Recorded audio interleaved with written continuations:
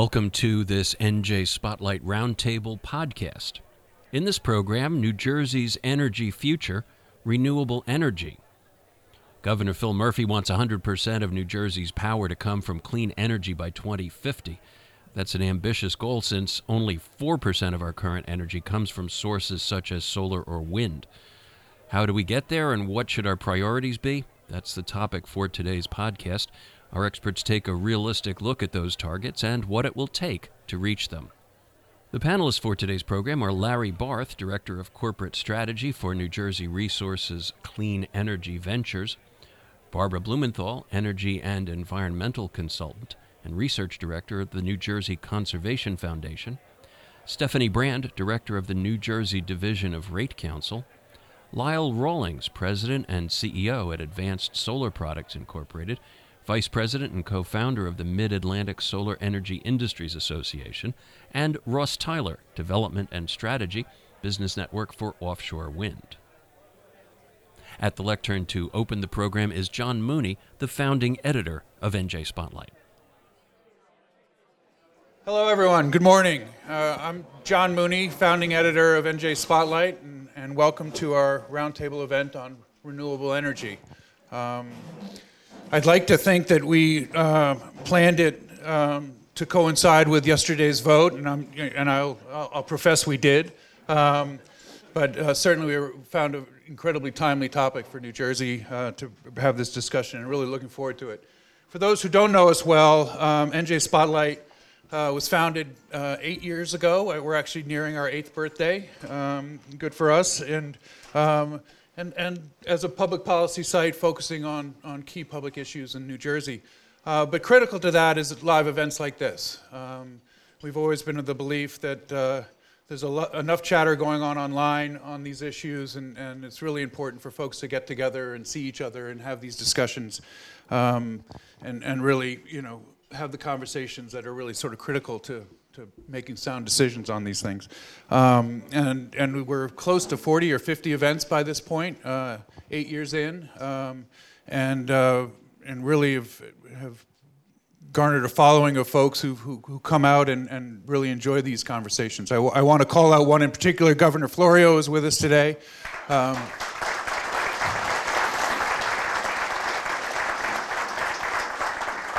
He's been a good friend to Spotlight, and really appreciate you joining us.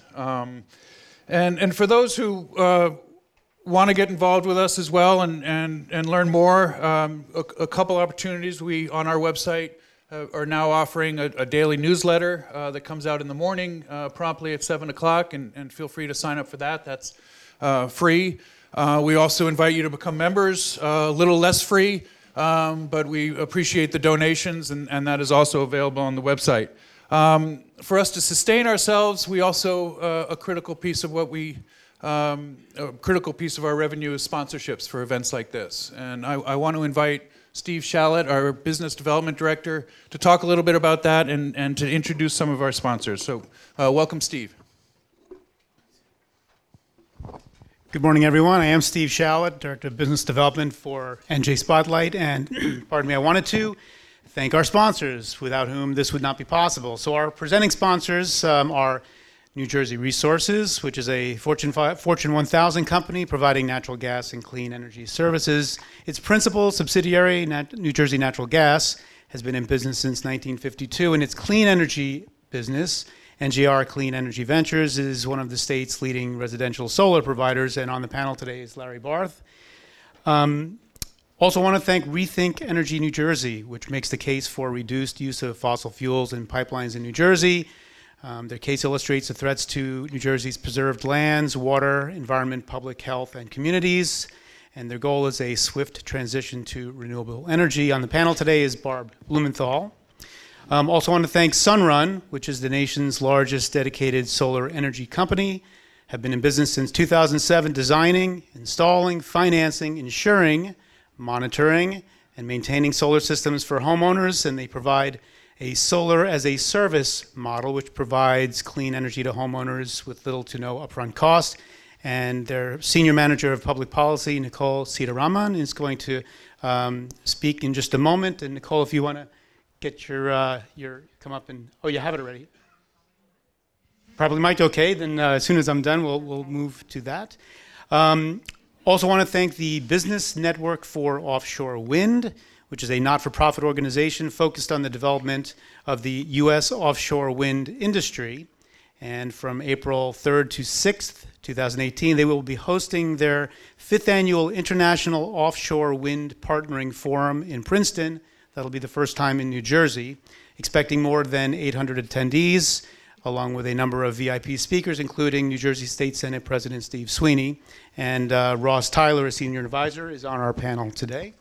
And I believe Bill O'Hearn, communications director, is here as well. Also want to thank Resilient Solar Products. That is a consortium of leading New Jersey solar companies comprised of Advanced Solar Products, Spano Partners Holdings, and AF Mensa. Their focus is on solar plus storage and microgrids. And on our panel today is Lyle Rawlings. And our supporting sponsors are TransTech Industries, who currently hosts an 11-megawatt solar project at the Kinsley's landfill in New Jersey. I believe Dan Edwards might be here. And lastly, KDC Solar, who manages projects in New Jersey and other mid-Atlantic states, delivering more than 76 megawatts of solar power. And I believe Alan Epstein and Tom Lynch are here. Thank you very much to our sponsors making this possible, very timely, and the support is greatly appreciated. And with that, I'd like to welcome Nicole Sitaram from Sunrun to offer the first words for today, and then we'll move into the panel.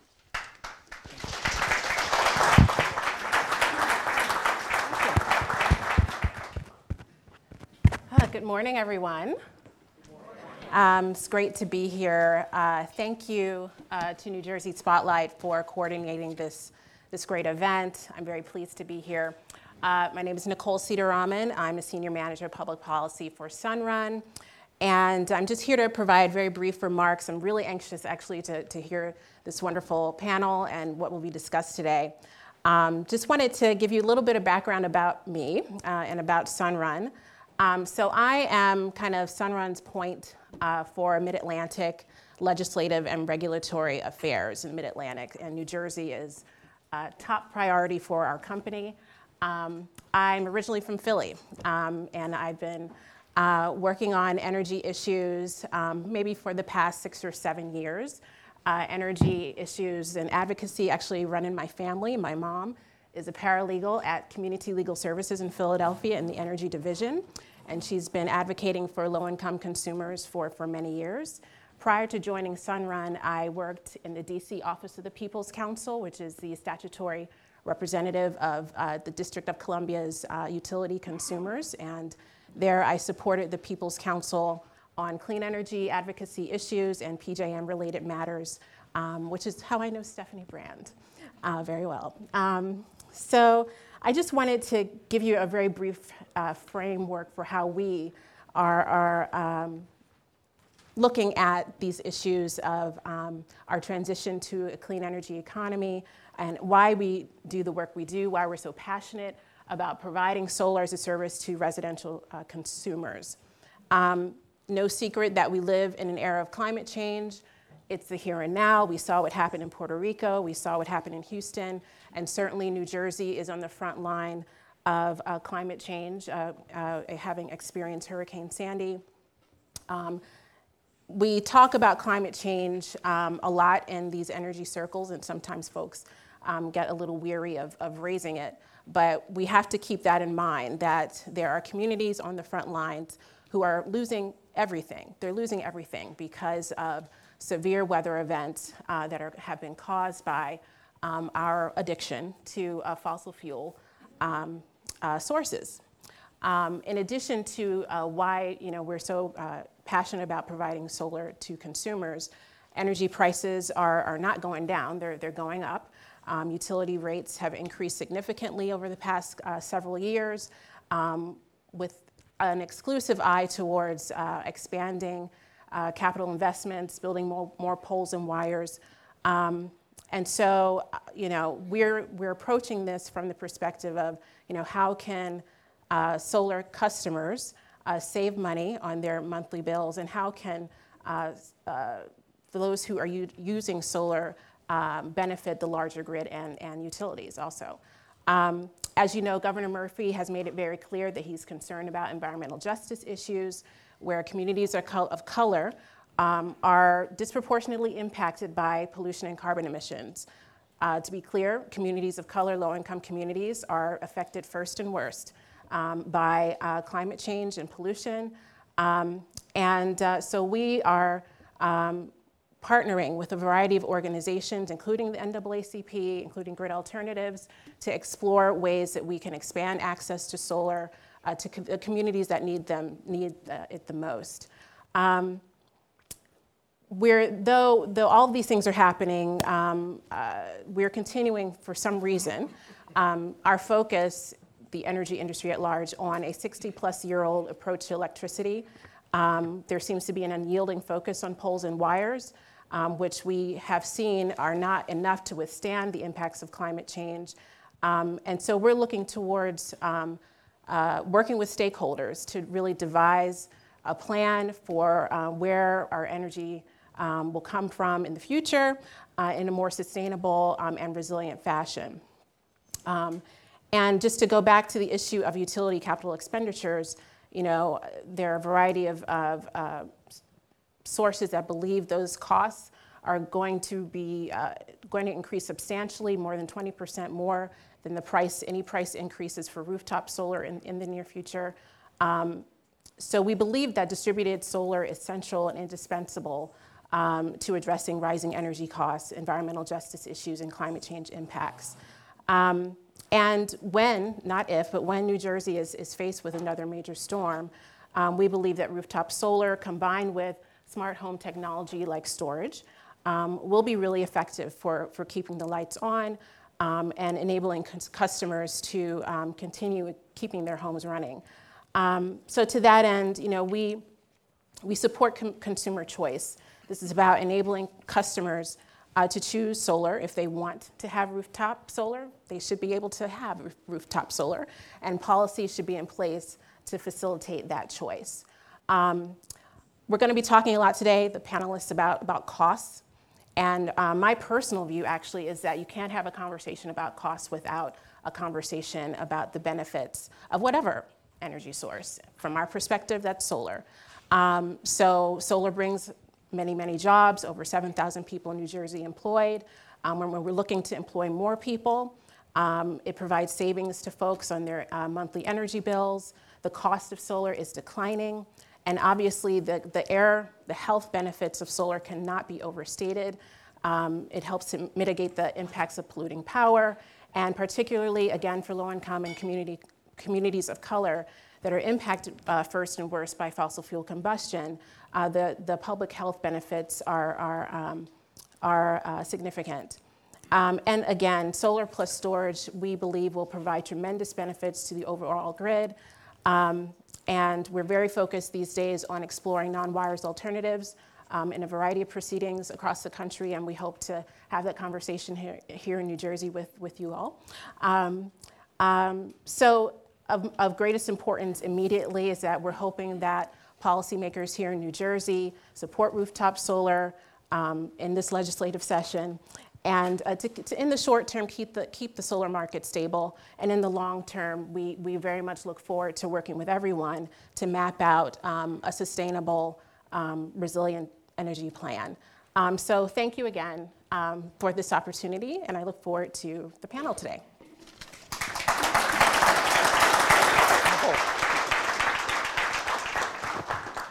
Thank you, Nicole. And she reminded me, I want to mention that on March 16th, mark in your calendar, we will be doing an event here again, a roundtable event on energy infrastructure needs. So hopefully you all can join us for that as well. Nicole mentioned some of the issues around that, and it's certainly critical for New Jersey. So let's get going. This discussion is going to be led by Tom Johnson, our energy and environment writer. Has been doing it for 30 years. Prior to Spotlight was with the Star Ledger and really knows these issues as well as anybody in the state, and a wonderful moderator. I'll mention that the way these work is Tom leads the discussion, but we also like to invite you folks, if you have questions, to submit them to us. There are index cards on your tables. Basically fill put your question on that and wave it to one of us who will be walking around. Steve and I will be on the outskirts of the room, and we'll get those eventually, hopefully, to Tom, who can try to incorporate them into the discussion. Beware, he doesn't get to all of them. He's handling a few things up here, but we like to include as much as we can. So feel free to do that. Also on your tables are some surveys, which we ask you to fill out when you leave. It really helps us to know how our events do. Feel free to, offer some, some issues that we can improve upon as well, because we like to continue to grow this event and obviously serve you guys. So without further ado, I'd like to introduce Tom Johnson.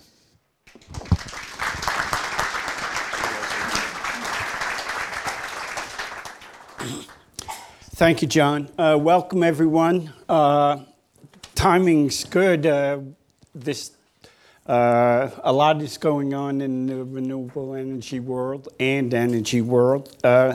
So we'll get right to it. First off, we'll let Barb Blumenthal, research coordinator for the New Jersey Conservation Foundation, begin. Barb? Okay. I want to be able to see my slides. Okay. Good morning. This is a very exciting time to be talking about clean energy in New Jersey for many different reasons.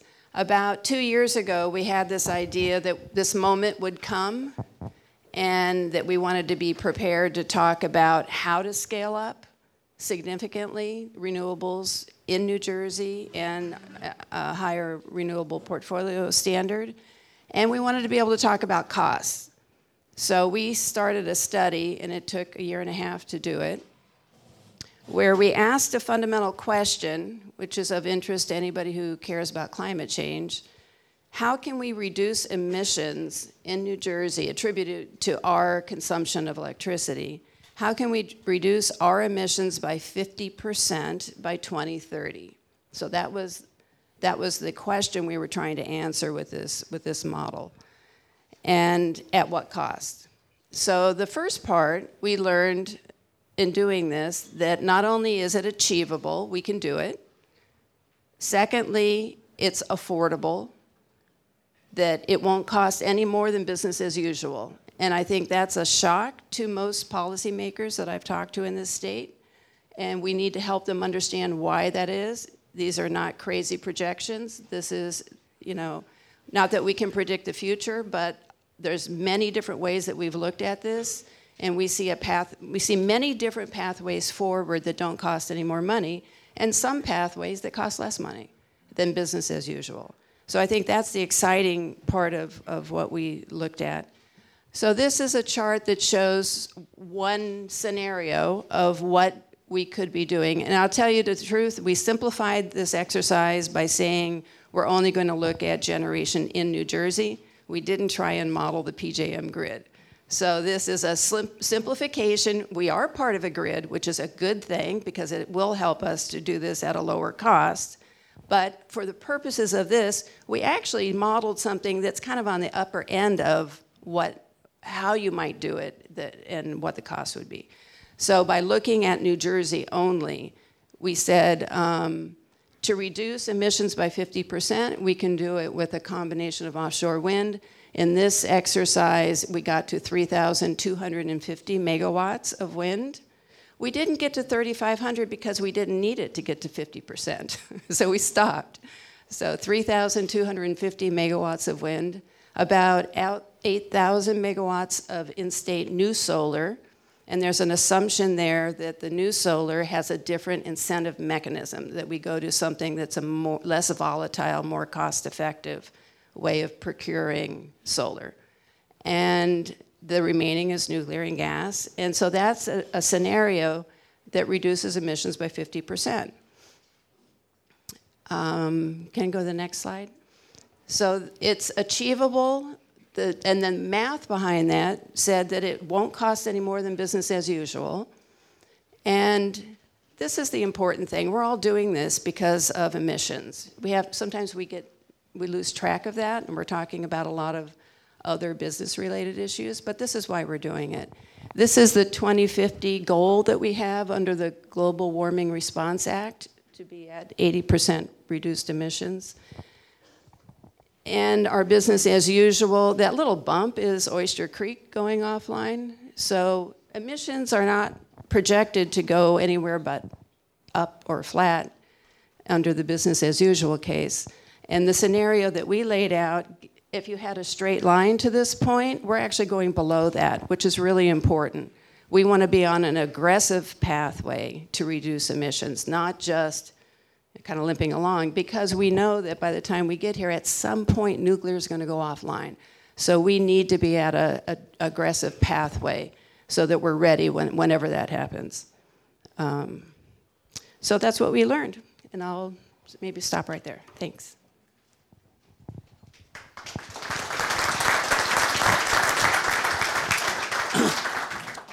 Thanks, Barb. Next up will be Lau Rawlings. Lau, you want to sit? You can sit or get up. Okay. Whatever you want. I'll get up because Okay. I have slides too.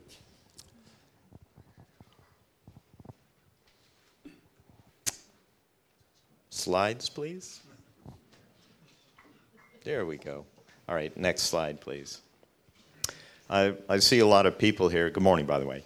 I see a lot of people here who were in Trenton yesterday, some of whom testified at the hearing on a big bill.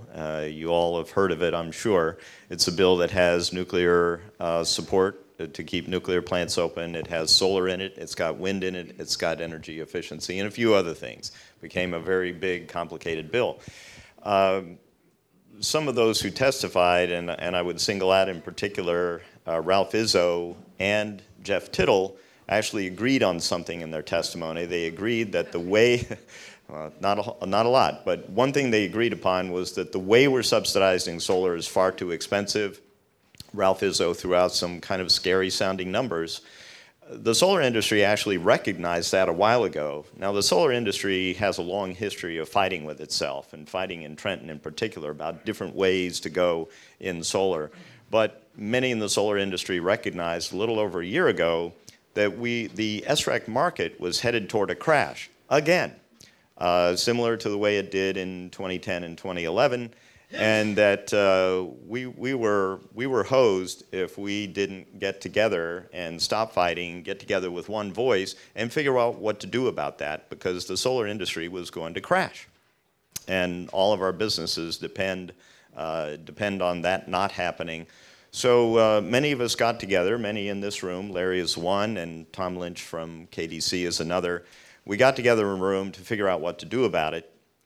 And we knew that there had to be a raise in the solar RPS in order to keep things going, but we also recognized that we needed to move, as Barb just said, to a more efficient, less costly way if we were going to continue to build solar and continue to grow solar toward these renewable energy goals. So we understood that there were several things that had to happen. We worked with Senator Smith to craft a bill around that, and that actually became part of this bigger omnibus bill that we all saw yesterday. And we realized that we had to do three things over time as this progressed. One was to keep the industry working for a couple of years, because we can't transition to a new incentive program tomorrow. We have to figure out what it's going to be. We haven't done that yet. We have to craft legislation around it, then the BPU would have to do regulation around it, then they hire somebody to administer the program, and then they launch it. That's going to take time, probably years. So in the meantime, if we wanted to keep the industry working, we had to raise the RPS somewhat, and what we recommended is that we raise the RPS enough to just keep the industry working at steady state. No growth right now, just cooking along the way we are now. So that's the circle at the top. We also knew that because SRECs as a system of incentives are too expensive, we would have to sunset or close the SREC market so that a new system could take over at that point. It has to be closed to bring that to an end. So that's the circle on the right. And then later on, as things went on and there was a lot of pressure about costs, et cetera, the industry got together and said, well, we could cut back on the SACPs, which set the upper end, the upper limit for the actual price of SRECs. So that's the circle on the left. We reduced the rate impact and sort of pay for this RPS raise partly that we talked about by reducing the SACP. But at a level that legacy projects that are already in the ground don't go underwater. Next slide, please. Now these are the folks who got together. There was a much broader group of solar companies that sort of elected some people to represent them to work on the actual language and work out what we would actually do.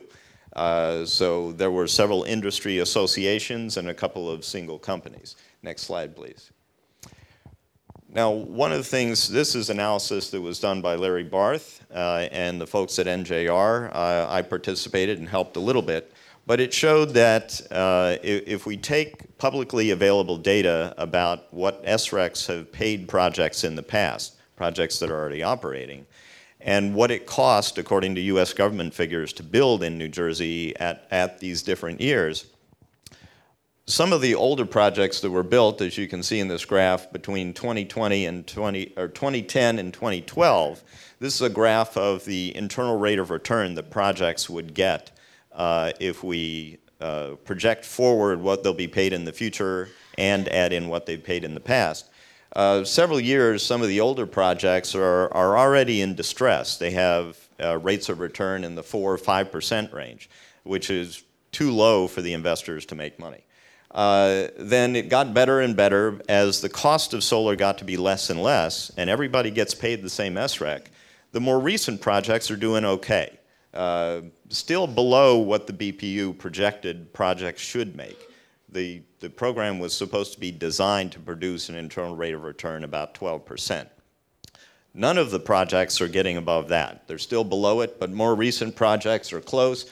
Projects that are built on average in 2014 and 2015 are doing pretty well. Averaged over the whole cohort, the whole fleet of projects in the ground, they're making about an 8% rate of return. It's a fairly modest rate of return. So projects are not getting the windfall, but if things are cut too much, many of these projects are going to be so far underwater that the people who invested in good faith, invested $9 billion in New Jersey, would be seriously in economic distress. So that's something that any policy going forward needs to take into account, that we have to be fair to all those who invested. And it's not just fat cat investors from Europe or Texas or wherever. It's schools who wrote bonds. It's thousands of homeowners that paid cash for their solar power systems. It's municipal buildings, hospitals, hundreds of New Jersey businesses that would be in this economic distress. We got to be careful about them. Next slide, please. Now, what we thought and what Senator Smith thought was that we would have to close the SREC market as soon as possible. The sooner we move to a lower cost incentive system, the more we'll be able to build solar at a lower cost to ratepayers. And that testimony yesterday made clear is now a societal imperative. We need to keep building solar, but we need to do it at dramatically lower cost, and we can. In order to do that, we have to close the SREC market. And so the new RPS curve that going into the future that was put into this bill initially peaked out at 5.3% solar as a percent of all the kilowatt hours sold, and then declined over time so that we could bring the SREC market to a close and substitute a new and lower cost system. Now, one of the curious things that's not well appreciated about that is that if you look at this graph, what was proposed is the RPS goes higher than current law. The blue line is current law, the green is what's proposed. So it does go higher, and it goes higher to provide us the ability to keep the industry working, just at steady state, so that we don't lose the thousands and thousands of jobs, perhaps as much as 10,000 jobs in this state. We don't want to lose jobs. So it went higher, but then it went lower. So when you look at the cost over time, this bill, even if in its previous form, going up to 5.3%, actually saved money over time because the cost goes higher for a period of time and then it goes lower. If you look at the area above the blue line and the area below the blue line, there's actually a savings for a net lower cost over time. Now that's only part of the story because we're also going to add costs with whatever that new system is that we're going to come up with together, hopefully. But that new system will be so much lower in cost that we can still have a very, very modest cost over time. But the bill as is, right now, it saves money over the long term. According to calculations, again, done by Larry and NJR, it saves about $1.6 billion over the course of time. So lower cost over time for this bill. Then we have to add whatever we're going to do in the future to continue to grow solar. So that's the first point I wanted to make. Now there's problems with this bill now, big problems. This theory that I just outlined was in the bill. It was going to close the SREC market, it was going to keep the industry working, and it was going to lower cost to ratepayers. Very recently, within the last couple of weeks, amendments have been done where the provision to lower the to close the SREC market was removed from the bill. Now, I'm aghast at this. I can't imagine why anybody would have taken that out of the bill. It was an essential part of the bill in the solar language. If we don't close the SREC market, then I guarantee you we're going to be back here in another year to 3 years with another crisis for the solar, with then 100,000 solar system owners saying, you've got to rescue us again. We're going underwater. And we'll be right back in this mess. So I really hope that the legislature sees its way clear to restore that essential part of the bill and provide for the closure of the SREC market. That's a big, big problem with this bill right now. It needs to be fixed. It also cuts the pace of solar construction by 40%. That would mean the loss of thousands of jobs, and we hope they can address that as well. So we've got problems to work on. Looking forward into the future, we really have to be very careful about costs, but like Barb said, we can do it. We can do it in a very cost-effective manner. That's it.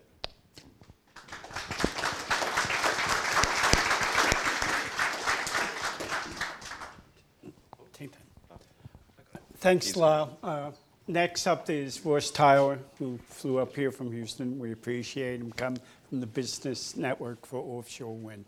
And he's going to talk a little bit about another renewable. Well, good morning, everybody. Thank you, Tom. So I don't have slides for you, but I am going to stand because I can't see you at the back from where I am down there. Tom has asked me to make a few sort of comments about the challenges for renewables and to make that relevant for offshore wind in my opening remarks. But before I do that, I'd like to start off with some good news, which is I first came to the United States. I know I've got an odd accent, but I first came here in 1985, and I arrived in New Jersey, and I've stayed ever since. Not in New Jersey, but I've stayed in the United States. But the good news is that subsequent to that, you know, the whole name or the word renewables has become a household name. And I think that's something to be celebrated. And, you know, I think it's really in the last 10 years that renewable energy has really been accepted and embraced by not just by the energy companies, but also by the politicians and also by households. So that's good news. I have other good news, which is related to offshore wind. So for those of you, and I think there's quite a lot of people who are familiar with solar and maybe not so familiar with offshore wind. So if I may, I'll just quickly share where we are with offshore wind. So we are all dependent on the federal government, Bureau of Ocean Energy Management, to lease the ocean anything that is 3 miles offshore. Anything beyond, so anything closer is regulated by the state, but anything outside of 3 miles is regulated by the federal government. So we're dependent on Bureau of Ocean Energy Management, BOEM, to actually do the leasing. And that's where the offshore wind resources are. They're in federal water. So we're dependent on the federal government to do those leases. And the good news is that we have lots of area already leased by BOEM. So we have area from Virginia or North Carolina all the way to Massachusetts. So in the Northeast, we're primed, ready to go. The other good news is that the Europeans started offshore wind 20 years ago. So in 2016, they finished with 15,000 megawatts of offshore wind, over 3,000 turbines installed. Why is that relevant? It's relevant because they are doing us a favor, or they have done us a favor. They started off with turbines less than a megawatt in size, and they have spent the last 20 years taking the hits on our behalf and growing and advancing that technology. And today, the standard offshore wind turbine, or I should say the latest size offshore wind turbine, is 9.5 megawatts. This is adding efficiency to the industry, to the technology. So, and they have also taken the hits on deployment. Working in the environment is not easy. So we are blessed, really. We have a huge market, we have a huge potential, and also from Washington, D.C., or Northern Virginia up to Boston, we have a third of the nation's population. We have a third of the nation's population, and we have a wind resource that's somewhere between 10 and 30 miles off our coastline. So it makes sense to consider offshore wind as a resource. Now, specifically, the challenges that we are facing is that whilst we have the federal government doing the leasing of the offshore wind areas, the procurement of the energy is state dependent. And this is a decoupling between the federal and the state governments for this particular industry. And what that means is that we have different states doing procurement at different times, at different rates in terms of times, and probably rates in terms of power costs, but also we also have different developers. So one of the challenges that we face within the industry as we ramp up is that we have a fragmented pipeline. And the Business Network for Offshore Wind is really it's not a trade association. We are an organization to try to facilitate with information and give education, because with this fragmented pipeline, we are trying to build and support a domestic supply chain. The Europeans have 96,000 people employed in offshore wind. It's not just producing the turbines, it's not just putting them in the water, but it's also manufacturing the components. The more we can do here in the United States domestically to manufacture those components, to have our own supply chain, the better it's going to be, one, in terms of manufacturing, bring manufacturing back, we get higher employment, but we're also producing clean energy as well. So our role is to try to bring everybody together and to share information and to try to support the supply chain in order to increase the efficiency and to lower the cost of offshore wind so that it can compare with other renewable energies.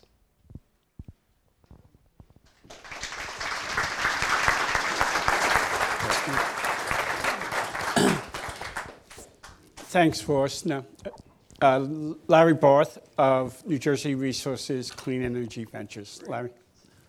Testing? Oh, it works. Okay. Good to see so many familiar faces here. It's been a while, but really pleased to be here today. So what I wanted to focus on really was thinking about the goal. I mean, the 100% clean energy goal. You know, how do we think about it? I'll share with you how I think about it, but I think that's really what we're here to talk about today. First thing is it's an extremely important goal. It's something that I think we can all get excited about in terms of all the change and transformation and, quite frankly, opportunity that's going to be able to happen as a result of the changes that we're looking for. it's something that we have to do. It's something that we have to focus on. I would also say that it is an aspirational goal. There is a monumental amount of change that needs to happen to go from the current stance that we're in right now, which is about 4% of the total energy mix coming from renewables, to 100. That's a big goal. So right now we have about 3 million megawatt hours from solar on a 75 million megawatt hour base. But it's not just going from 3 to 75. Now we're going to double it too, because we're going to electrify transportation, we're going to electrify some of the heating needs. So you're not just taking over what you do now, you're also doubling it. So you think about that from the context of, billions of dollars, tens of billions of dollars, hundreds of billions of dollars potentially that you will need to be able to make that transformation. You think about all the millions of people that are going to have to be part of that and the decisions that they make as consumers. And you think about the political will that we're going to need to do this too as well, and that was on full display for those of you that were at the hearings these past couple of days. So the fact is there's been tremendous progress in the decline in the cost of these renewable technologies. It's really amazing, and I think it gives us a lot of faith in technology and what technology can do to help us in this transition. But the fact is these resources are still more expensive than conventional sources of power, and there's really no way around that right now. Over time, that's going to improve, but they are more expensive. And we're in a state where costs are an issue, and we sort of heard some of that loud and clear the other day. As Lyle mentioned, we were involved just from the solar perspective in trying to get an extension to keep the industry going.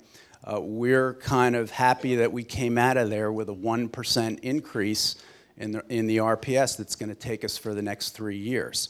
So 1% down, another 95% to go. It's hard. There's going to be a lot of work that has to be done to get us to move the needle here. As I think about some of the things that we really need to get to, what do we do Monday morning to try to move the needle here? Just a couple of quick questions I'll put on the table here. Maybe we'll discuss these today.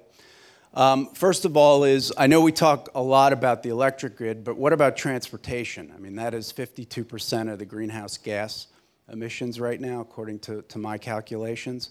I see data that says that the cost of electric vehicles relative to internal combustion engines, that's going to be a crossover point at some point soon.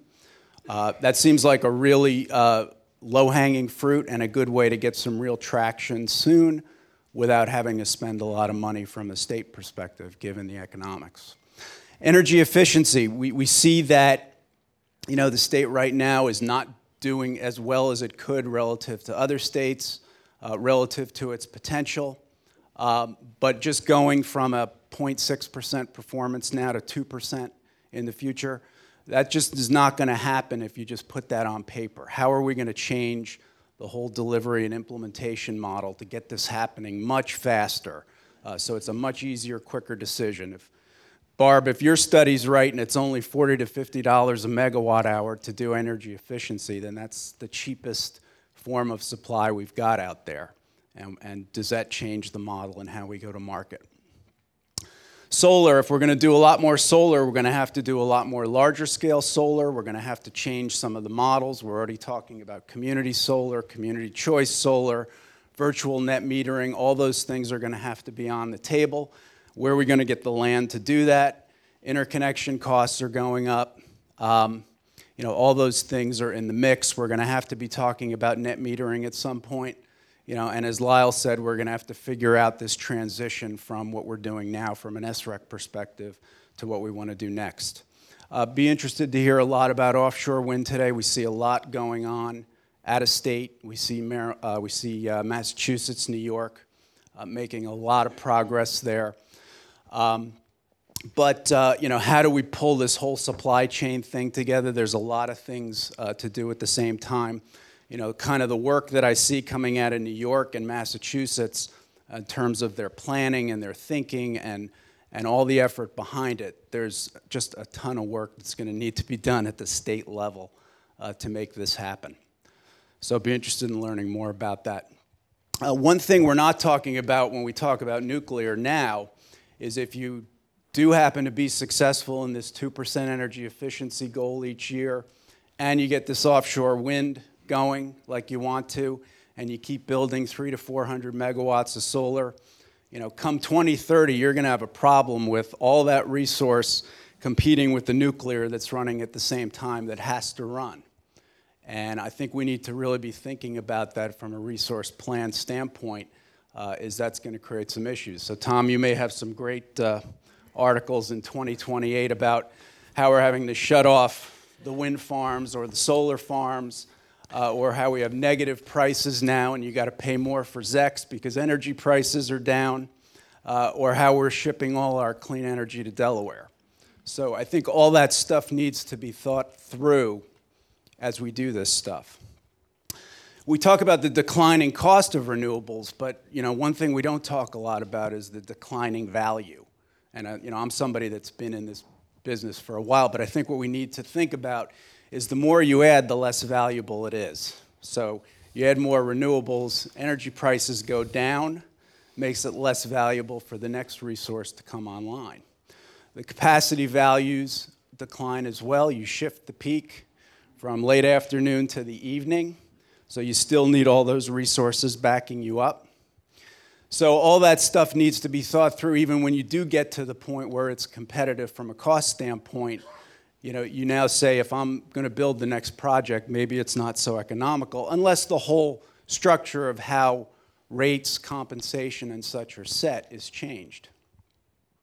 Storage, everybody talks about storage. That's going to be a really big piece of it.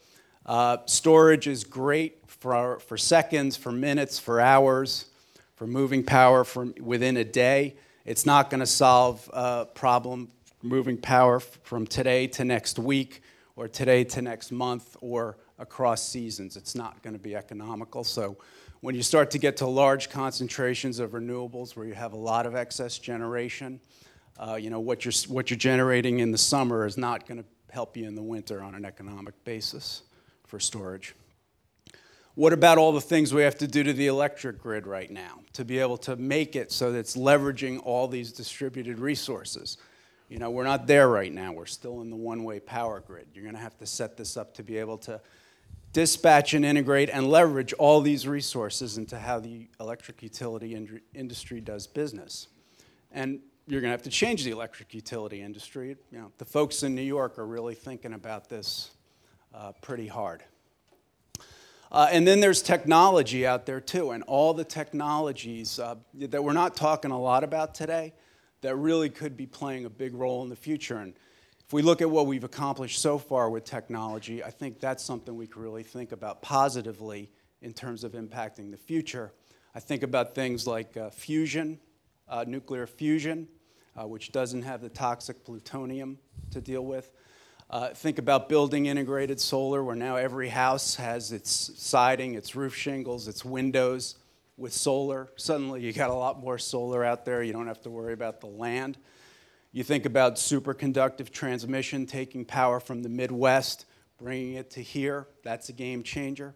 You think about hydrogen. You think about the ability to turn some of that excess solar and wind through water into hydrogen, mixing it with methane, reducing the emissions content of gas, and then eventually moving to a full hydrogen economy. So there's a lot of things to do. There's a lot of things to think about, and let's get started. Okay, thank you.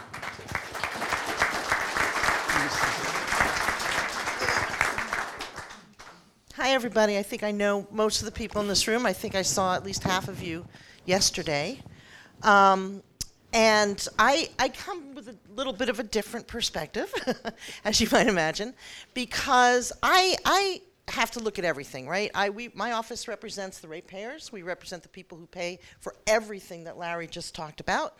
And we not only look at wind and solar and energy efficiency and electric vehicles and all of those things. But we also look at the pipes and wires. And I'd like to give a little shout out to the pipes and wires, because that's what's keeping your lights on here in this room today. And we still need the pipes and wires, and we still need a functioning electric system as we move to the future.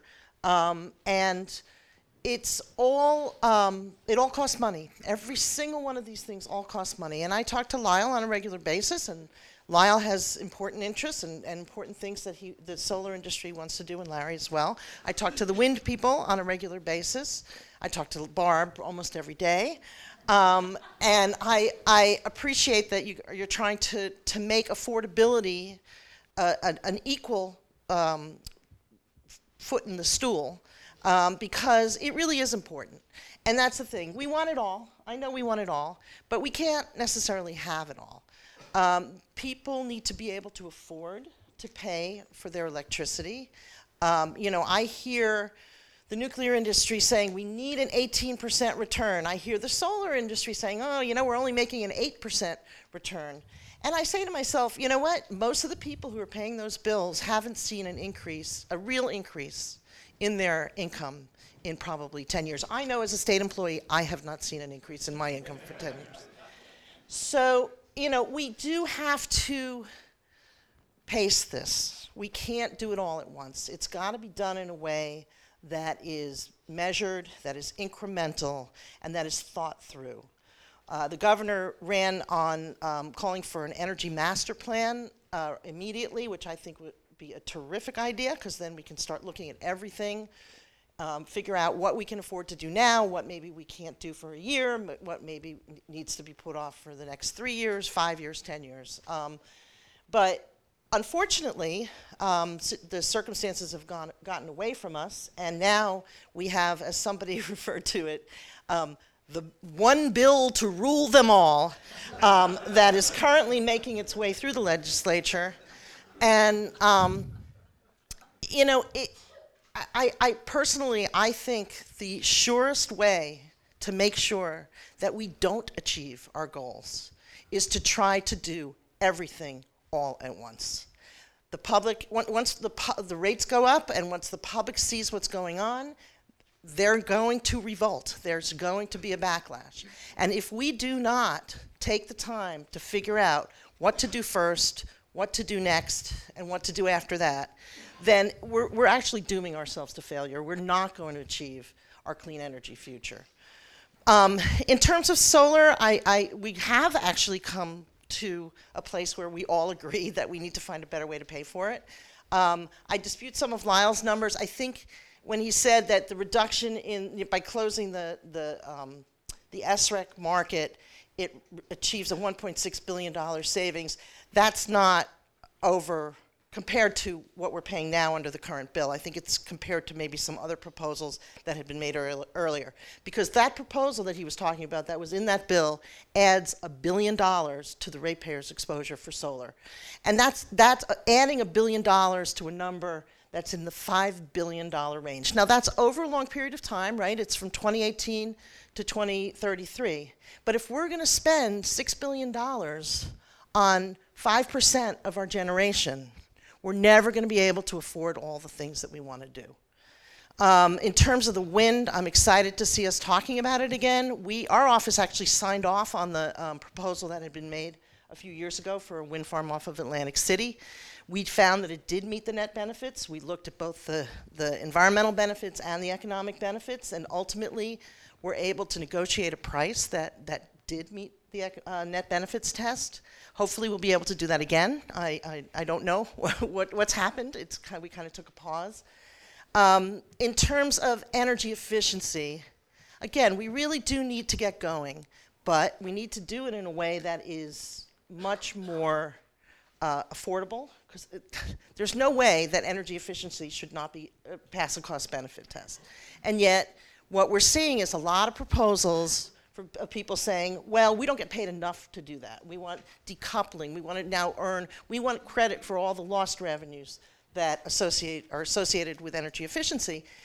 to which we sometimes will say, okay, go ahead and show us what you've accomplished, and everybody, all they do is they look at, what were people using before and what are they using now, and it doesn't take, they're taking basically credit for climate change. They're taking credit for our warm winters. They're taking credit for our hot summers. And that's just not fair. It's not fair to the ratepayers, who are the ones who are actually doing the energy efficiency in the end. And so we need to figure out a way to pay for the energy efficiency, to organize it, to do it in a much more aggressive manner. But we also need to make sure that the benefits go to the ratepayers, because that is our cheapest source of electricity, and it is something that I think people would love to do if they can and if they could afford it. Larry mentioned the transportation sector, which I think is a really important point. In terms of meeting our emissions goals, it's very, very important. Obviously, a lot of our emissions right now come from the transportation sector. But I have to say, you cannot ask electric and gas ratepayers to pay for the transformation of the transportation sector. The fact is that there's just not that much money left. There are a lot of people who use the transportation sector. There are a lot of people who pay handsomely for, already the gas tax went up. And if you electrify the transportation sector, you've got to come up with a way for those people to pay for the roads, for the people using the electric vehicles to pay for the roads. You've got to find a way to make this a competitive industry the way that the gas stations and things like that are now. We can't just put it on the backs of ratepayers, because the ratepayers not only have to pay for the solar, and they have to pay for the wind, and they have to pay for the energy efficiency, and they'll probably have to put in something for electric vehicles, but even if I yell and scream that they shouldn't. But we also have to pay for the pipes and the wires, right? Because they're not going away tomorrow. And we have to pay for the nuclear plants, and we have to pay for for everything. So when I hear people say, I want an 18% return, I shake my head, because it's wonderful to talk about things like community solar and bringing clean energy to everybody, and I believe in that, and I think it's important. But if they can't pay their electric bill, none of it matters. So I just think we really need to take the time. This bill is a monster. I don't think it's going away. But it's not a good way to make policy. And it's not the way to do this. We need to have an energy master plan. We need to take the time to really consider these things. Right now, my heart goes out to my friends at the BPU, because simultaneously they're going to be reviewing the financial status of nuclear plants, developing offshore wind regulations, revamping how we pay for solar, setting up an entirely new energy efficiency program and way we pay for it. And I'm studying energy storage. I could go on and on and on. And we'll be there to help. I promise you that. But it's a lot. And I really fear that the whole thing is going to crumble under its own weight. And I hope that doesn't happen.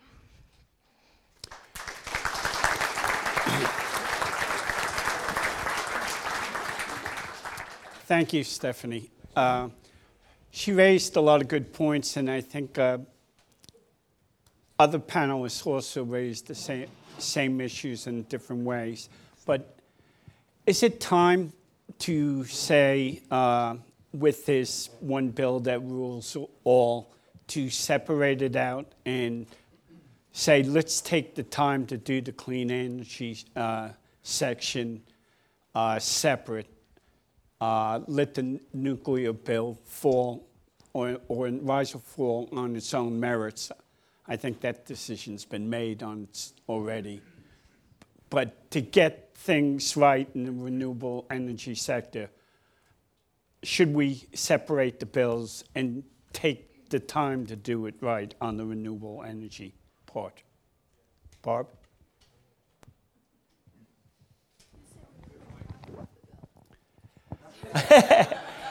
Well, he specifically told us not to talk about the bill. I have to talk about the bill. I already went there, though, so so it's here. A lot of us went there.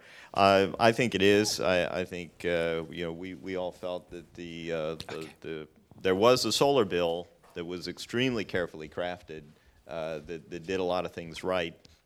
And when it got into the nuclear bill, things started to go haywire. I think we wound up with something that is considerably flawed in its solar language, and maybe taking it out would help get it right. I don't think that's going to happen. I think it's in there to stay.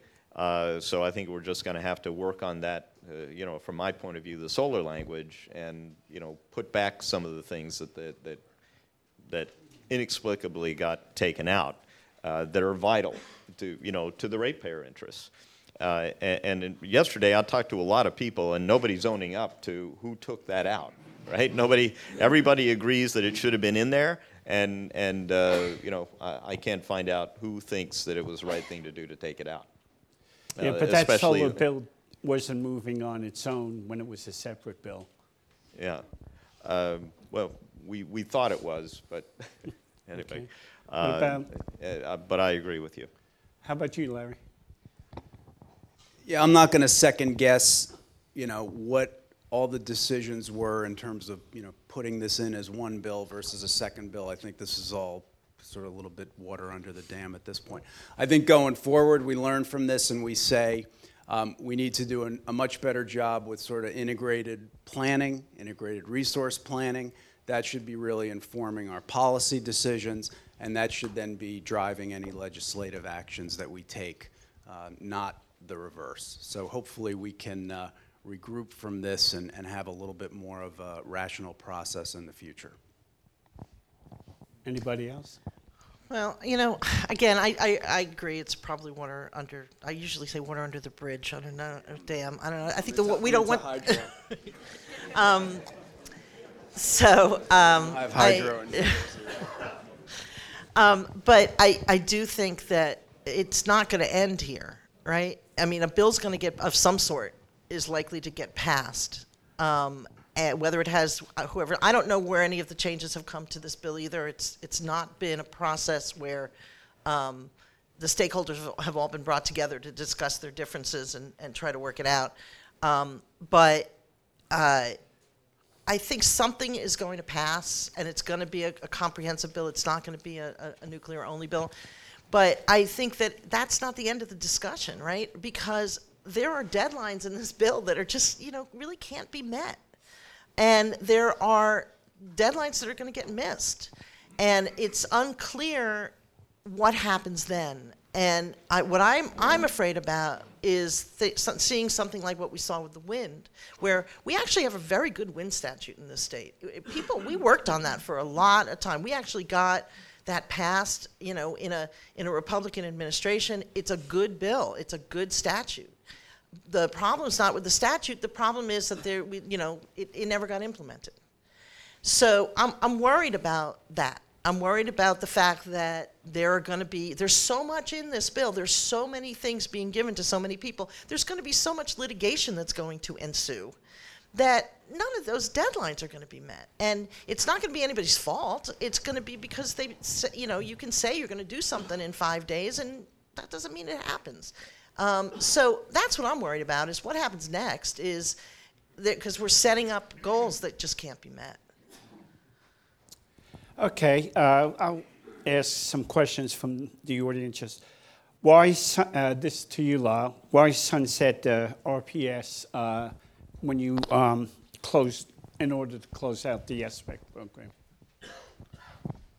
Well, I think the agreement that we're hearing here in the panel that we do need to stop the SREC system and move to a new and lower cost system is widely recognized. I really don't know anyone at this point who thinks that that's not true. So how do you do that?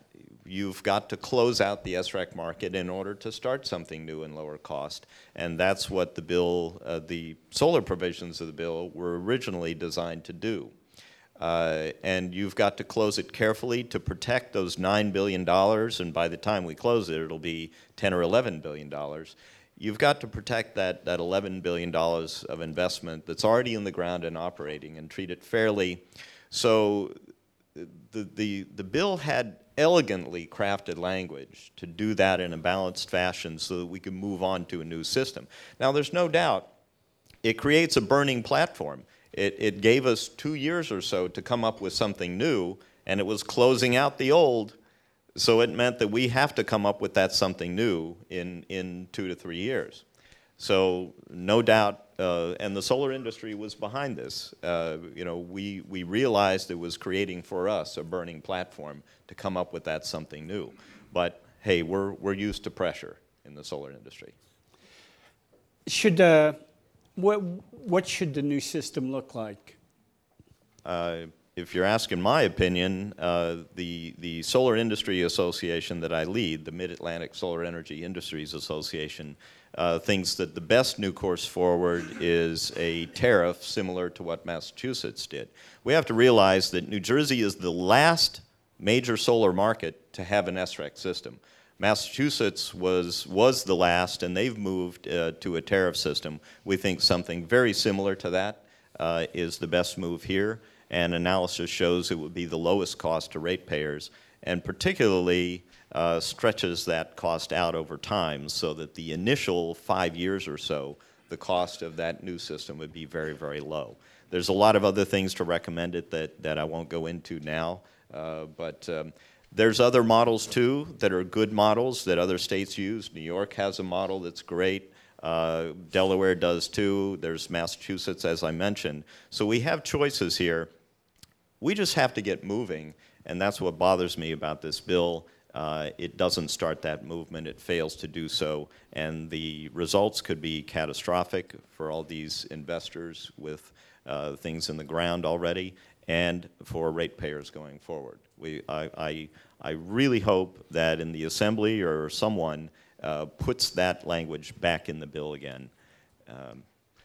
But what I also heard yesterday is cost is a huge issue, and not just for Stephanie Brand now, for everyone.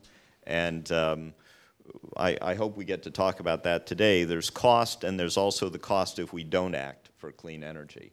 We are trying to do a lot of things, but we're really only trying to do one thing, create a clean energy future. That's essential, and the cost of not doing it, I hope we can get into, because the cost of not doing it is far in excess of any of the costs we've talked about today. The cost of not doing it is enormous.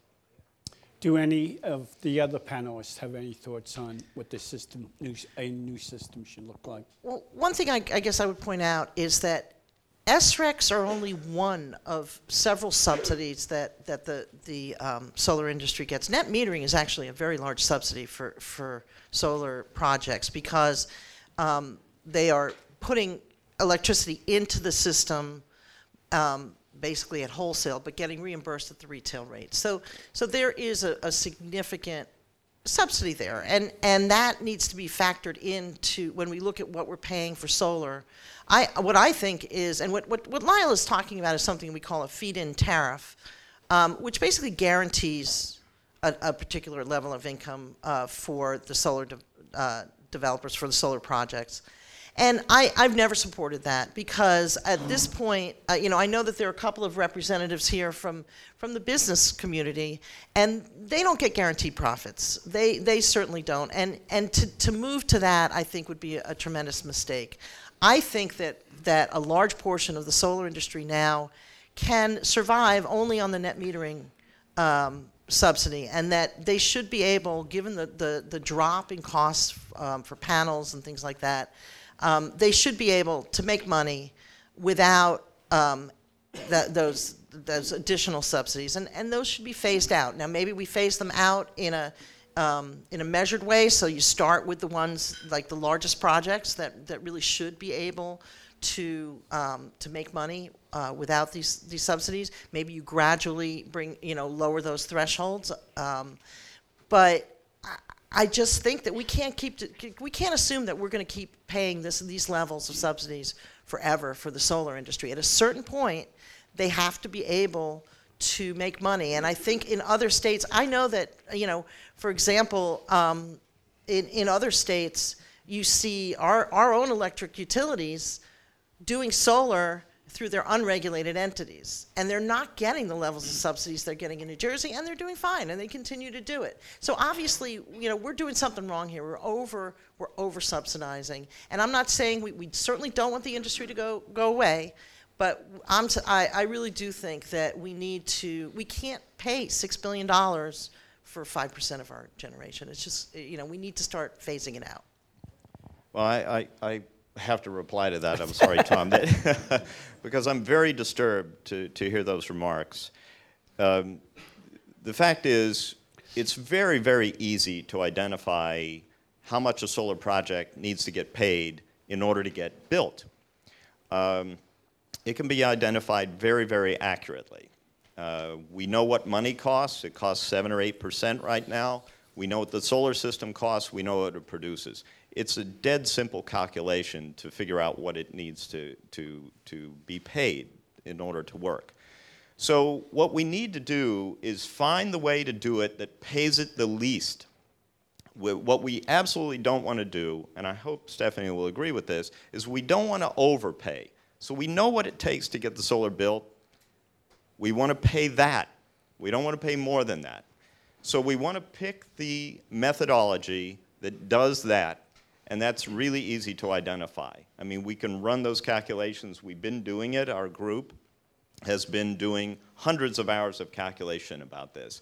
So we know the numbers now. We just got to get the system right that will pay what it takes.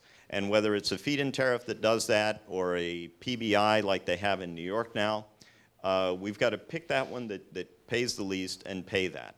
Now, we can't do wishful thinking and say, well, we wish it cost the same as fossil fuels. The clean energy future is going to cost more than a fossil fuel future if you just talk about market costs. Now, if you talk about the cost of pollution, the cost of ill health, the cost of losing 25 communities in New Jersey that according to a recent study, are going to be uninhabitable during this century, the cost of another Superstorm Sandy, which cost this state $57 billion and 50 deaths. We have to talk about those costs and do a cost-benefit analysis. But the choice we're facing now is we know the way we're incentivizing solar vastly overpays for it if we were to continue it into the future. We can't do that. I hope we can come to an agreement someday with the Rate Council that we have to scientifically do the calculations and figure out which system is going to pay solar exactly what it needs and not $1 more. Okay, I'll ask. I'm sorry, Bob. Yeah, I'm going to jump in on that. So I think we're talking about how important it is to move to a competitive procurement process. There's different flavors of it, feed-in tariffs, there's auctions, there's different mechanisms. And the point is that they induce competition, they reveal prices in a way that's more transparent, and they lead to innovation and cost reduction. So those, and the advantage that we have right now, sitting here in New Jersey with a new administration that cares a lot about this and also cares about affordability, is that we can take advantage of the fact that other people have been doing this for a while. We don't have to go first. When we did RPS, we didn't know what that mechanism would eventually look like. I'm sorry, the RECs. So now we have models, and nobody's got all the answers, but it doesn't mean that we can't be learning from other states. And I can't help but read a quote that I found in the offshore wind industry in the UK. There was a feed-in tariff model, and they moved to an auction model. And so this auction, they had an auction in 2015. They had one again in September of 2017.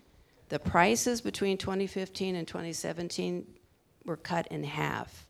And we kind of read those numbers and we just assume it's bigger turbines and better technology. Some of it is, but this quote I like, raised the fact that policies matter. And so that's why I think our work in New Jersey is to make sure we get really smart. I sometimes say sensible. It would even be better to have really smart policies. But they attributed, the quote is, the trend in this decline in costs in offshore wind, dramatic decline, is driven by a shift to auctions that are doing a better job of revealing the true cost of generation than the former feed-in tariff schemes. So I don't know what the answer is. We should look carefully at different mechanisms, but that's what we want to get to. Actually, we sort of have that system for the basic generation system now, an auction system, and it's worked pretty well. And for offshore wind, as provided for in the law. Ross? And I want to clarify something. If we talk about tariffs can be auction driven. So there are hybrids that can be used to, as you say, reveal the true cost. If I may, I'd just like to pick up from your quote there. So it's a great point that you've made, but I'd just like to also illustrate or underscore that prior to that transition, there was huge concern within the offshore wind industry. There was a lot of nervousness, which means basically my message is that we need to have consistency of policy. And our business network is, just to make it very clear, to differentiate, we are only focused on offshore wind. We consider onshore wind as a separate technology. That's almost like solar or geothermal. We believe that offshore wind, whilst it's the same technology of a generator with turbines using the wind as a resource, it's being deployed in a very much more hostile environment. The equipment is much larger. You need different skill sets with which to deploy it, and it takes longer and it takes more investment, which is another reason why we need to have consistent policy. One last point, if I may, which is, I mentioned that the states are very fragmented, the pipeline is fragmented, but the supply chain is watching every single state because they're looking at it from the sort of accumulated impact. For example, an installation vessel costs $300 million. They cannot justify the rate of return, they cannot justify the investment and get the return on installing one wind farm. They need to have the opportunities up and down the states. So when Governor Murphy signed his executive order for 3,500 megawatts of offshore wind on the 15th day on the job, New Jersey came very much in the spotlight and back on the map. And everybody in our industry, in the offshore wind industry, has very high expectations because it's creating the demand to help justify the investment into the supply chain, which will lower the cost. And the industry needs consistency in policy. It cannot take ups and downs and stops and starts. Larry? One more point just to elaborate here, consistency of policy. So this, if we're going to be a clean energy state, we're going to have a standard way that we talk about the benefits of clean energy investments. I mean, we cannot be litigating and debating this every time. So if you look at some of the states that are out in front of this, like New York and Massachusetts, they talk about what they're doing, the investments that they're making, and they talk about the benefits. They talk about the health benefits. They talk about the emissions benefits. They talk about the savings to the energy system. You have got to have that kind of mindset, I think, as a state to be able to really do this at any level of velocity. And it's going to take work and time. A number of states have gone through lengthy proceedings where they try to figure this out. And Stephanie will hire someone that says, it's worth 3 cents, and Lyle will hire somebody that says it's worth 24 cents. And, there's going to have to, and nobody will be right and nobody will be wrong. But at the end of the day, you still have, you come up with, this is the way we're going to do it as a state. These are the standards. This is the way we're going to proceed going forward. And I think that's very important. So, in addition to all the other things the board has to do, I think, whether it's a value of solar proceeding or more of a value of renewables proceeding more broadly, I think we need to have that standard for how we talk about it. On that point, several people have mentioned the increasing workload of the BPU. Does the administration need to take a real serious look at that agency and infuse it with more funding, or otherwise all these goals are going to slip wither on the vine? I do think the BPU needs to time to hire a bunch of people. I know they're doing that now. I know they're bringing a lot of new people on board. I think they're also looking to bring some consultants of their own on board in order to be able to bring those resources. I mean, my office is only 15 lawyers. We're not big, but we expand our ability to handle things by having a whole bunch of consultants that we can retain. And I think BPU is starting to do some of that. And they will, they'll get it done. They will. There's some really great people over there. It's just that they're going to have to be told what comes first. And everybody, of course, wants their thing to come first. And it's gonna take time. Think about it. When we were talking about ORECs a few years ago, when our first our statute was passed, most of the things we were talking about in terms of how we were going to structure that OREC program, the offshore wind RECs, most of them have been now precluded by changes in federal law.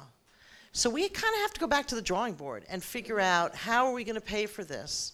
And so that takes time. It's not just a question of hiring some staff. You've got to get the right people in the room to talk about it. There are plenty of people in the industry who can help as well. You can have a stakeholder process. You can develop it. It's not something you can just say, okay, here's how we're going to do it, and then write it down. So I do think BPU needs resources, absolutely. I think that from what I see, they are getting some. They're getting to hire some people, and that's great. They're getting to hire some consultants, which is great. But there is a need to put thought into all of this, and that you can have a bunch of great people brought on board, and it's still going to take time. Ross, you were mentioning building the supply chain. What impact has, New Jersey isn't alone in promoting offshore wind. Governor Cuomo came up with, I think it was 2,400 megawatts. Are those kind of commitments enough to get this supply chain going so people actually come here and invest money? The answer is yes. But one of the challenges, really, and I'm guilty of this. I used to work for the state of Maryland, in full disclosure, and I was director of clean energy. And one of the things is that we all want to have all the jobs in our state, and frankly, it's unrealistic, and it's very difficult for the politicians and for the state agencies to try to see this in a more holistic approach. So I think so New Jersey has done an incredible job by just having this commitment for the 3,500, because that's the greatest amount that is committed right now. So as I said, the spotlight is on New Jersey, and that's where the supply chain could easily gravitate towards that. But to have it exclusively is unrealistic. And I think that yesterday I was in Houston, and I was talking with many of the ship and vessel builders and operators, and they were complaining. They're complaining about the fragmented approach. And so to answer your question, the supply chain is asking for a regional approach to this, because the offshore wind industry, even with all the commitments that have been made up and down our northeastern mid-Atlantic shore, there's only enough really for one supplier of a particular service or one investment in one installation vessel to supply all the states.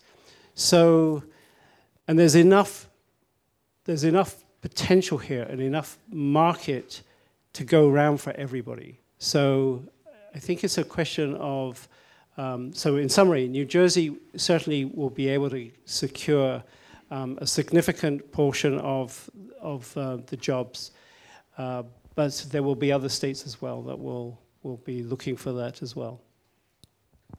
Go ahead, Lowell.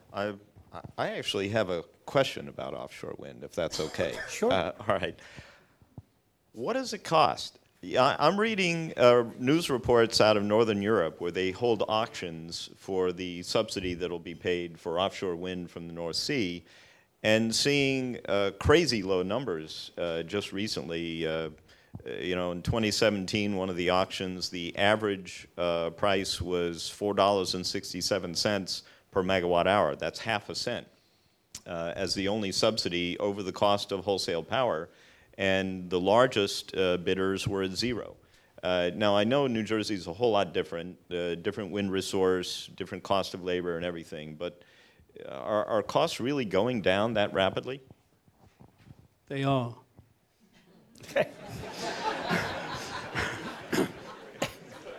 And that's about all I can really say, because you've answered your own question, which is New Jersey is different than Europe. The United States market is different. We have completely different soil structures. We have a different supply chain. We have different policies. So all of this will feed into the cost. What I can share with you is that, as I mentioned in my opening remarks, the Europeans have done us a favor. They have really advanced the technology. They continue to advance the technology.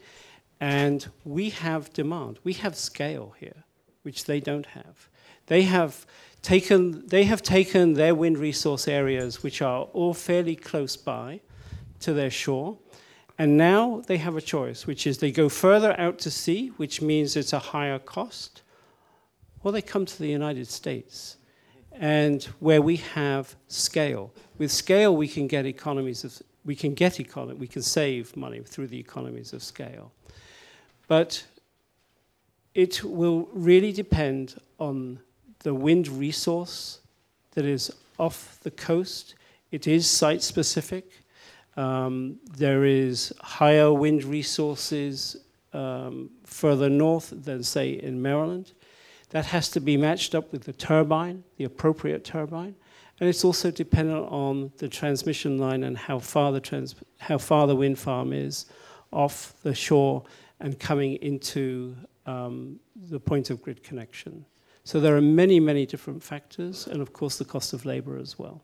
Since you mentioned the transmission line, what are your thoughts on the proposal to build the offshore backbone transmission line, which some people advocate and some offshore wind developers are opposed to? You mean the original backbone from Norfolk to New York? Yeah, it's come back. Was actually in the bill until yesterday. Well, that's not how I understand it. But to answer your question about the original idea of having a subsea backbone transmission line, I think that as Stephanie has talked about, we need to be mindful of our wires and our pipes. I'm not so much interested in the pipes, but the wires I am. And let's face it, the transmission, the grid all over the country is old, and it needs to be updated. So I think that we should not dismiss anything. We should, and again, Stephanie, as you mentioned, we should be looking at planning this, and we should take a deep breath and see what makes sense in terms of investment and long-term service for the future of what this transmission is expected to hold. Yeah, as long as we're talking about that subject, what are the costs of modernizing that aging transmission system to integrate renewables in a big way? A PJM study that was done for 30% renewables by 2026 said that PJM-wide, that's all or parts of 14 states, the cost by 2030 would be $8.6 billion. So that's a PJM study, which was done by GE and a number of others. So there are costs to integrating all of this offshore wind and solar into the grid. That'll be an additional cost that has to be paid. Can I get my slides back? Is there anybody there who can do that? Because I have one last slide that I saved for the end about cost. Because, you know, there's no question that that's the issue of the day. It was really clear yesterday that we're in a position now where we're looking at this future, whether it's 80% renewable by 2050 or 100% renewable, or if it's 45 or 50 by 2030, cost is going to be a huge, huge issue. And there was interesting testimony yesterday from Ralph Izzo, and I'm not sure I'm remembering this right, but I believe he said that over the last couple of decades, the cost of electric power had been reduced by 18 to 20%. Does anybody remember? Yeah, what, I think 18 to 20%. So if we've lowered it by 18 to 20%, and we can do energy efficiency that potentially can save 20% on people's energy bills, but that's going to cost something too. So let's say we can reduce bills by another 10 or 15%. Now we're 30 or 35% below where we were a couple of decades ago. Then we start adding. Our projections show that if we build solar toward an 80% by 2050 goal, those costs are going to peak at around 1.1 cents per kilowatt hour. That's about a 6% increase for a residential customer. So if we took off 30 to 35 and then we add back in 6%, and I don't know what offshore wind is going to cost, because you wouldn't answer my question, but let's. I'm the wrong guy. You need to talk to the developer. Okay. Well, we will, but let's just pretend that that's another 6%. You know, with all of these new technologies that are coming out of Europe, God bless them. So we may be in a situation where we can have the clean energy if we do this right, and still be less than we were paying for electricity 10 or 20 years ago. Now, the slide that just up addresses affordability. Now we hear a lot about how New Jersey is one of the most expensive electric rates in the country. Actually, as of 2015, we're the 10th highest rates in the country. But that doesn't tell the whole story. We're already one of the most efficient states, so we actually have lower rates of electric consumption. So if you combine consumption with rates and talk about where our bills fall related to other states, we actually rank 39th. We're the 39th highest in terms of expenditures per capita. Expenditures on electricity per capita, we're 39th in the nation. We're also a wealthier state than many of the other states, and so in terms of affordability, we rank, I forget what it is, we rank 47th out of 51 states plus DC in terms of our percentage of personal income spent on electricity. I think it's something around 3 to 4%.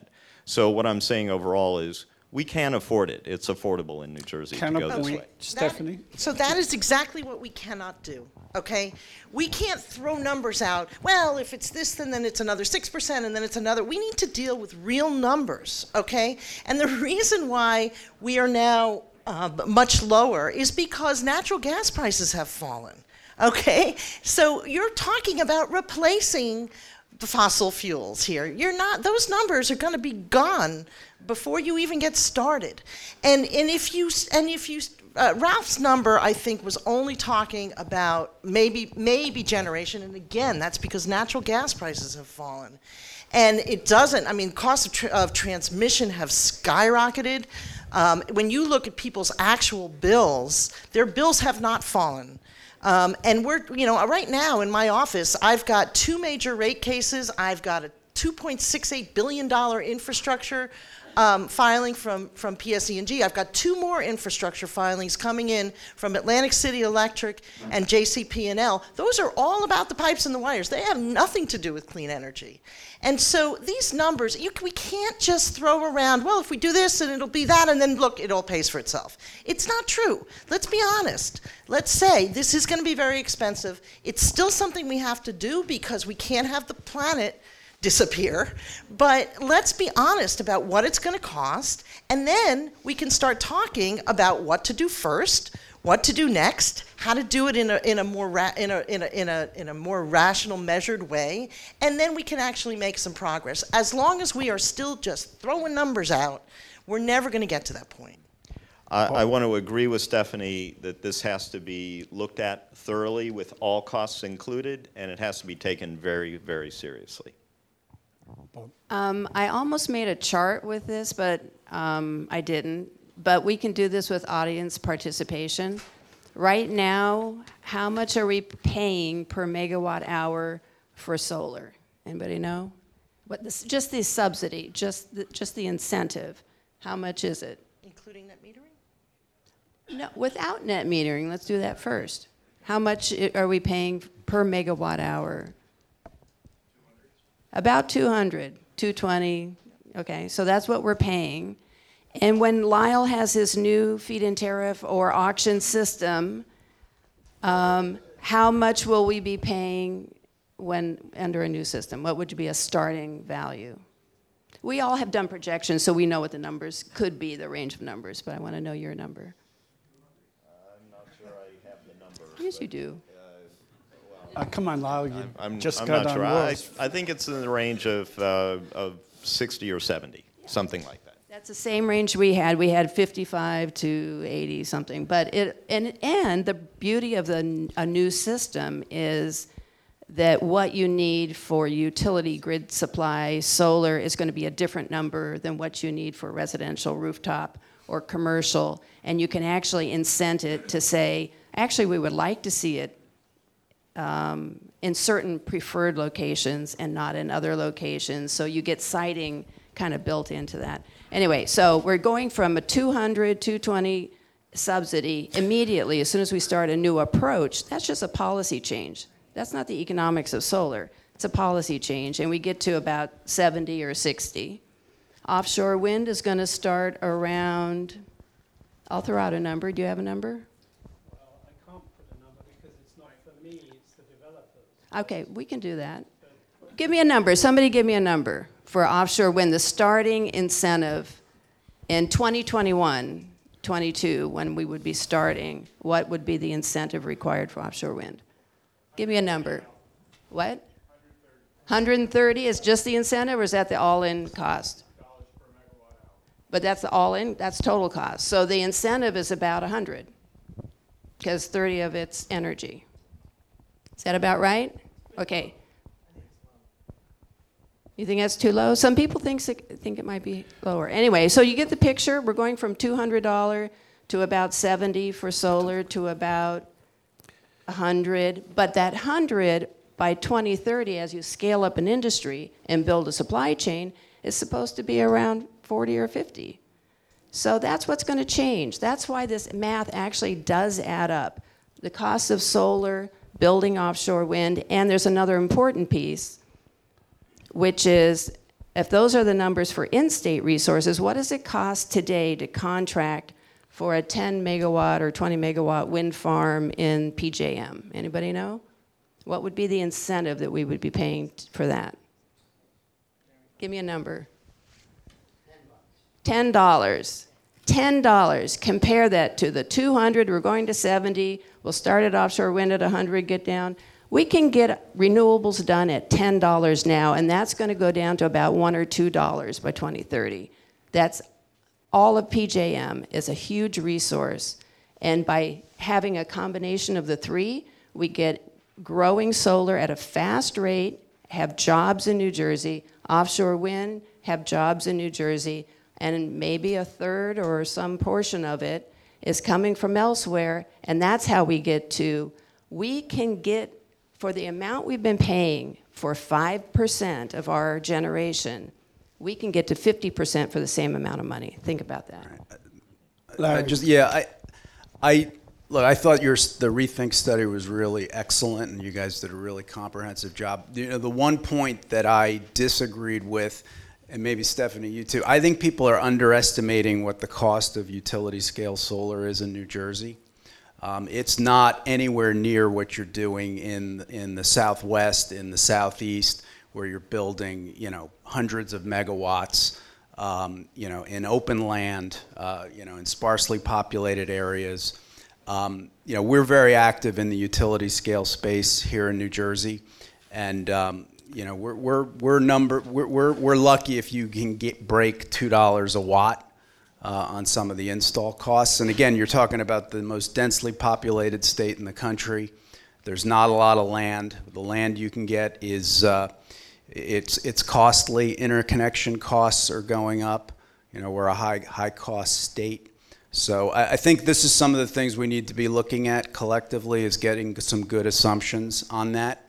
I wish it was, and even a couple of states south, we're seeing much lower costs than what we have. You can go to Maryland and you can build for lower costs, but we're not seeing that here yet. And so I think that's something we have to keep in mind when we're thinking about what the costs are going to be going forward. What about the question about we're not going to be able to meet some of these renewable energy targets by the dates like 2025, 35% with in-state resources, and as a result, we're going to be sending our dollars out of state, and the jobs are going to occur out of state. I mean, Bob, you mentioned 2021 for offshore wind. I think that's a pretty ambitious target. The developers seem to say 2023, the last time I talked to them. Yeah, well, in that case. But we'd still have to ramp up in 2 years to meet that. It's a very thorny question. Stephanie, of course, is trying to protect ratepayers, and that's extremely important. So from that point of view, we want the cheapest resources, which sometimes are out of state.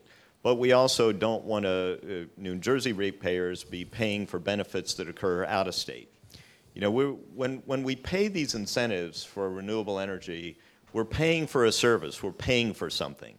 And we've talked about, the benefits. Those benefits are the things we're paying for. So we got to make sure that we get what we're paying for. And if we pay for West Virginia or Illinois onshore wind, the jobs are going there, the economic growth and the business growth is going there, the local pollution benefits are going there, and we're not getting delivered the services that we paid for. So that's not a simple answer. We want to pay less and we want to pay for the cheapest resources, but we want to get what we pay for. There's got to be some compromise. What we have proposed is that we make it sort of a market-based. We identify the services that we're getting and what they're worth, and then we only pay for what we actually get. So if we were paying for onshore wind in Illinois, we would pay less than we would pay for a wind turbine in New Jersey, because they're not they're not delivering the benefits. So it's sort of a market-based approach like that, where we identify the values and only pay for the values that we actually get. Okay, we're running out of time. Actually, we've gone over, but I should ask some more questions from the audience. And somebody asked about community solar. Talk about the potential of community solar in New Jersey. Is it realistic? To me, that there's a lot of complexity to that one too. There are some pros and cons that have to be very, very carefully worked out. I'll leave it there and let Larry. Yeah, I mean, other states are doing it. I'm sure we can figure out how to do it. I think that, the more we can be thinking about larger scale systems that are not necessarily on site, and how it's real easy for somebody to just, check a box and say, yeah, I want some of that power, and it doesn't have to be on top of my house, and we figure out a way to compensate the utility for that's a winning formula. Now we have to kind of figure that all out, and I think that the bill at least sets the table for some of that. But yeah, I would be thinking that virtual net metering, community choice, aggregation where municipalities can purchase, where you get the utilities involved in procurement, those are going to be all part of the solution if you want to really scale solar to meet these aggressive goals. What we want to make sure of is that doesn't become simply a formula for a transfer of wealth from all ratepayers to a few ratepayers. It's a little too complicated to get into here, but that's something we have to be very, very careful about. Okay, it's 10:15. I guess we overextended our welcome. But I want to thank the panel. I thought they were terrific. Thank you very much. Thank you, Tom. And thank you, everyone. I also want to thank Tom. So please. Thank you, Tom. We hope you enjoyed this podcast from NJ Spotlight. Be sure to join us for the next NJ Spotlight Roundtable on Friday, March 16th from 8 a.m. to 10 a.m. New Jersey's Energy Future, Modernizing the Energy Infrastructure. For more information, visit njspotlight.com. For everyone at NJ Spotlight, this is Steve Lubetkin. Thank you for joining us, and we'll see you out there on the net. Take good care. NJ Spotlight. News, issues, and insight for New Jersey.